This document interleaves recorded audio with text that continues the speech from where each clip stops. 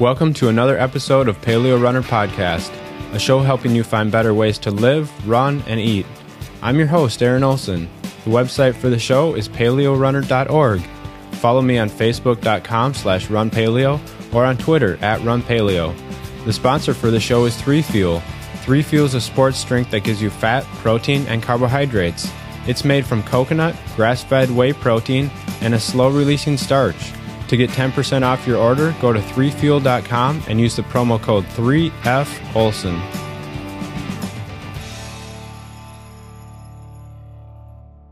I'm talking today with Valerie Hunt. Valerie is a strength and conditioning coach and has been teaching the pose method of running for over 10 years. She combines pose running with CrossFit endurance to help runners set personal records. Valerie, it's great to have you on the show. Thanks. It's great to be here. Valerie, one of the first questions I like to ask people is, what have you had for breakfast? What have I had for breakfast? Well, actually, tell me what you've had to eat so far today. Okay. I've had eggs, avocado, and 3Fuel today so far. Okay. Is that pretty typical for you? Pretty much. Today I've coached every class at the gym, and I haven't left, so that's why the limited amount of food. Okay. So yeah, are you on like a low carb diet then? Are you doing what are you doing? I don't know. I don't eat grains, but I do eat a lot of sweet potatoes. So I don't know if low carb. I eat a lot of vegetables. I eat a lot of protein, a lot of green. So I guess paleo-ish for sure. Okay. Great. Well, tell me a little bit about your history as a runner. You teach the pose method, but how did you first become interested in running? Well, I've worked in a gym pretty much all my life. And when I moved to Austin and I started going to UT and I just started running recreationally. And then I started signing up for races because it's pretty popular here in town and just loved it. It was great to be outside. It was good to get something different. And I got into pose because I started coaching runners, and everybody was getting hurt. And so I looked for a way. I was lucky. I found a book in 1999 that mentioned the pose method, and I was teaching triathletes at that point. So I started teaching it just from that book. And I met Dr. Romanoff in 2004. He came to Austin, and I'd already been coaching for a while. And he luckily came and helped me be a better coach. So I've worked with him, advanced to a master level at this point. Okay, so what exactly is pose running? Pose running is basically simply how to run, like the skill of running. And what it teaches people is how to get into the optimal running position. And from that position, you fall forward using gravity and you pull your foot from the ground, reducing the stress on your knees by about 50%. And really, it's about preventing injuries, but it's also about running really the way we're supposed to run. Okay, so as far as it prevents injuries, is that because you're landing on your forefoot? It's not only that you're landing on your forefoot, but it's you're limiting the time you're spending on the ground and absorbing impact. And then because you land under your center of mass, you're pulling the foot up really quickly. So you're not reaching out in front of you, which research shows reaching out in front is like hitting the brakes. And every time you hit the brakes, you're just adding load to your tissues, your joints. So what you're doing when you run pose is basically running a lot lighter. Like instead of landing with 3 times your body weight, you're pulling 2% of your body weight and only landing using about 53% of body weight. So is this a way of running that would actually help someone run faster as well? Absolutely. Okay. How about you personally? When you first switched, did you see an improvement in your times? Oh, absolutely. When I first started running, I had the same time for any distance. Like I could run a 5K or a marathon and I ran like an 8:30 pace. And when I first started working with Romanoff, what I didn't understand is how to use 2 things. One is gravity to fall. Like I just was missing that whole key, and also more interval training. And so once I started working with him and understanding how to use the form correctly, I dropped from an 8:30 racer to like a 6:30 racer. So huge difference. Without changing like my physiology, because I was already a fit, runner. Mm-hmm. Although, by the way, like runner loose, like I never ran in college. I wasn't running wasn't my sport. So I never thought about like, oh, I could actually be really good at this. For me, it was more just, I really enjoyed the action of running. Okay. So what are some of your favorite distances to race then? Well, probably my best distance racing is more like a half marathon or 10K. But currently I am into ultra running. So right now I'm training for the Buena Suerte 50 miler at Big Bend. Okay. And when is that? January 18th. Okay. So you mentioned that you use gravity to help you fall forward. What does that actually mean? Aren't you always using gravity whenever you run? Absolutely, yes. The difference is that we're purposely putting ourselves and practicing the actual action of falling. Like most of us, when we run, we just most people think about running as I'm going to put one foot in front of the other and I'm going to get to my destination. When you start to utilize gravity and think about falling, you actually put yourself in a position and allow yourself to fall forward. And unless you actually practice that, you're not really actively using it. And that's one of the things that, one of the big things I tell people is that's why you really need a coach to help you with that part. You can watch the videos, you can read the book, but until someone actually takes you through falling, it's really hard to, you think about it, like no one ever falls on purpose, right? I mean, if you trip, if you start falling, your body response is to stop falling. So a lot of people, when they run, they're spending a lot of their energy, and they're not thinking about falling, but they're doing things like reaching their foot or pumping their arms. And both of these actions are things that are inhibiting you from actually falling forward. Okay. And you said the other part of it is that you're going to pull. What is that? How does that work? What are you going to, is that an active thing that you're doing, or Yes. does that just naturally happen? Well, eventually it'll just naturally happen, but it's like your job in running. So your job in running is to pull your foot from the ground. And so many of us over the years, you'll hear people running and they'll say, I went out and I was pounding the pavement, right? So that kind of brings up the image of I'm hitting the ground. And so those of us, people that have been trained in running to just reach their foot out, then their only thought in running is putting their foot down. It's like an active landing.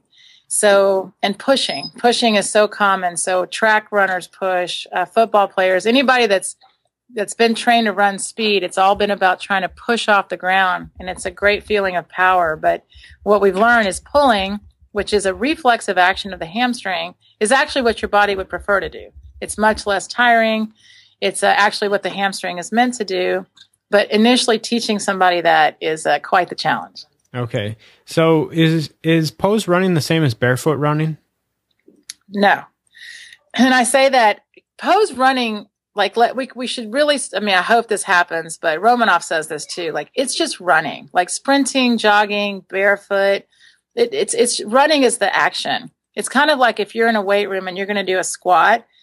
If you're going to do an air squat, back squat, overhead squat, front squat, it's still the same mechanics for the squat. So running is the same thing. Whether you have shoes on, no shoes on, the speed you're going, it's still the same action.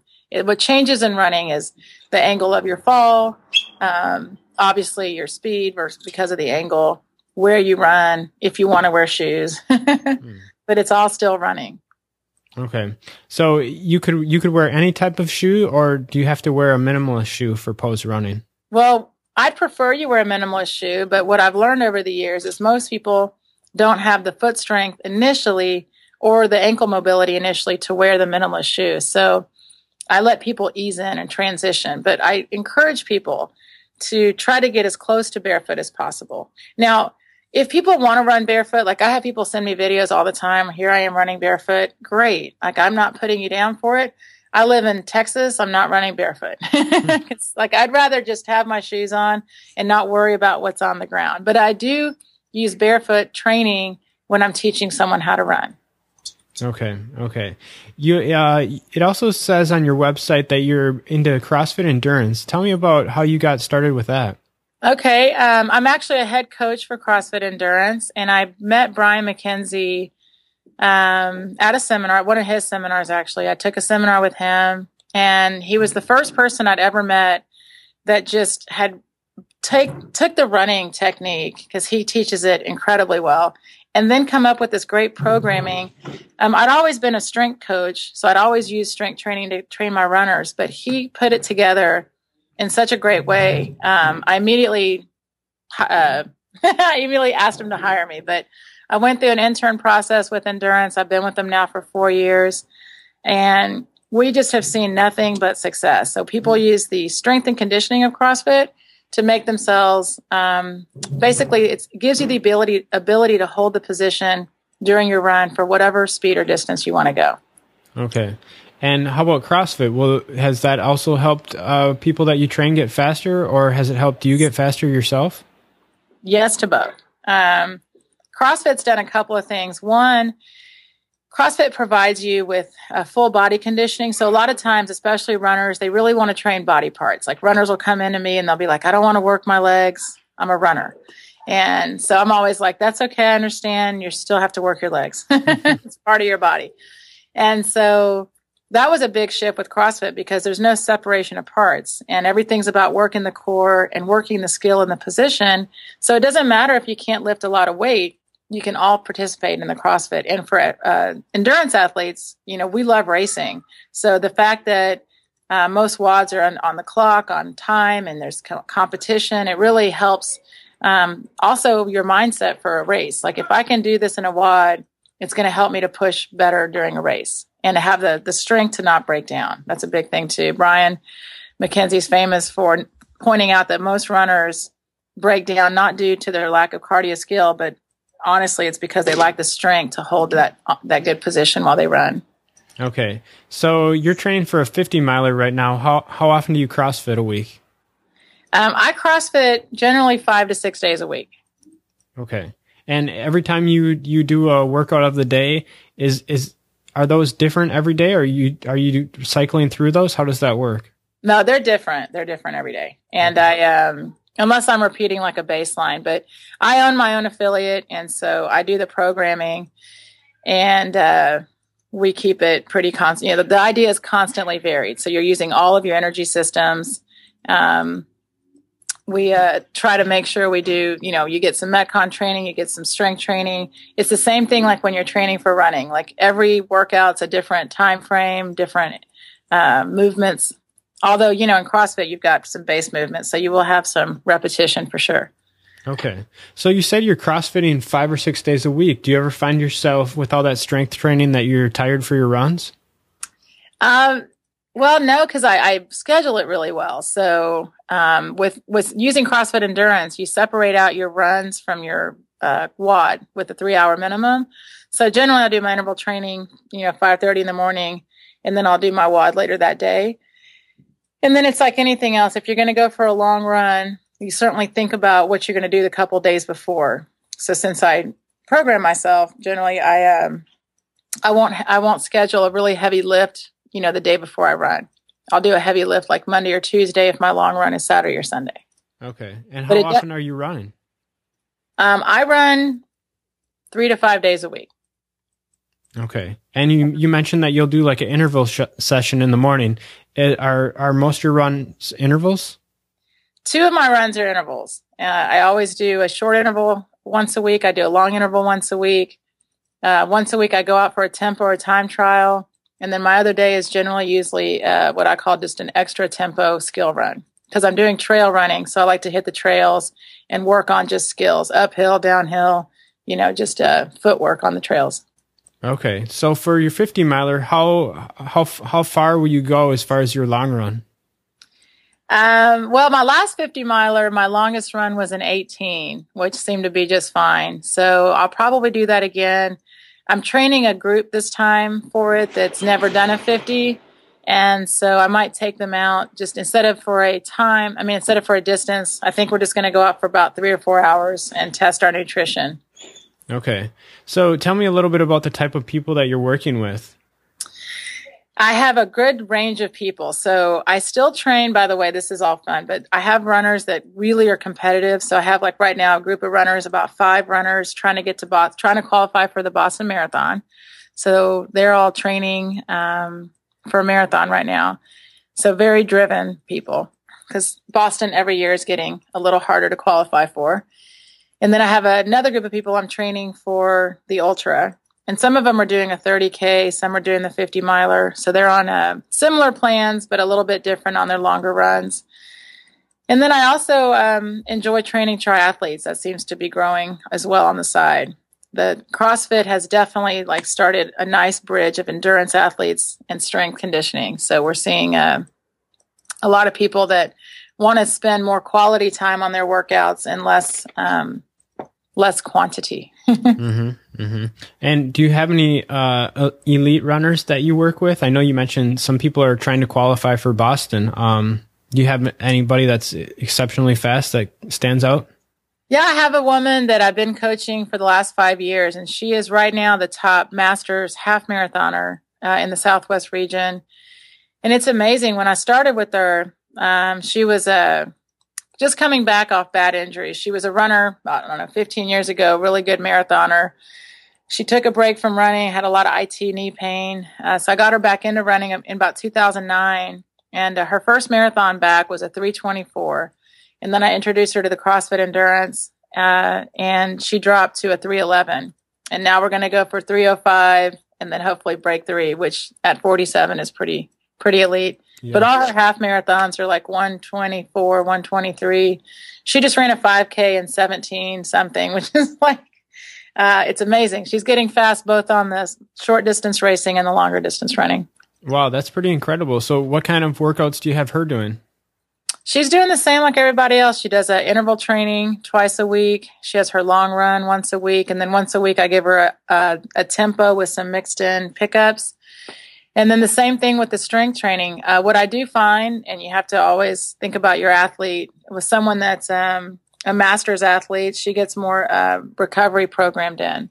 So she's not CrossFitting 6 days a week. That's for sure. So she'll do like a 4-day a week strength program CrossFit workout with her running. One of the last questions that I always like to ask people is, if you had 3 months to train and just forget about your job and your bills, what do you think you could run 1 mile in as fast as possible? Oh gosh. I think my best mile potential is probably I'd say a 5:30. 5:30? Okay, great. How about 5:29? Why not? Yeah. All right, Valerie. Well, it's been great talking with you today. I know you had some coaching things on your website where people could send in videos. Do you maybe want to mention that before we go? Sure. If anybody wants me to watch their form and look at their run, just send me an email. Easiest way to get to me, just send me an email at valerie@crossfitendurance.com. Great. Well, Valerie, it's been great having you on the show, and thanks so much for sharing a little bit of your knowledge about CrossFit and pose running. Great. Thank you so much. Thanks for listening to another Paleo Runner podcast. If you like podcasts, you're also going to like Audible.com. Audible has over 100,000 titles to choose from for your iPhone, Kindle, Android, or MP3 player. You can even burn a CD of the audiobook if you like. It's a great way to learn while you're driving in the car or cleaning up around the house. One of the great things about Audible is that if you decide that you don't like the book you've downloaded, you can actually exchange it for another one. They want you to be happy with your order. If you'd like to get a free audiobook download, sign up at audibletrial.com/paleorunner. You'll get a free audiobook download that you can keep regardless of whether you continue with the service or not. So go to audibletrial.com/paleorunner. Thanks for listening.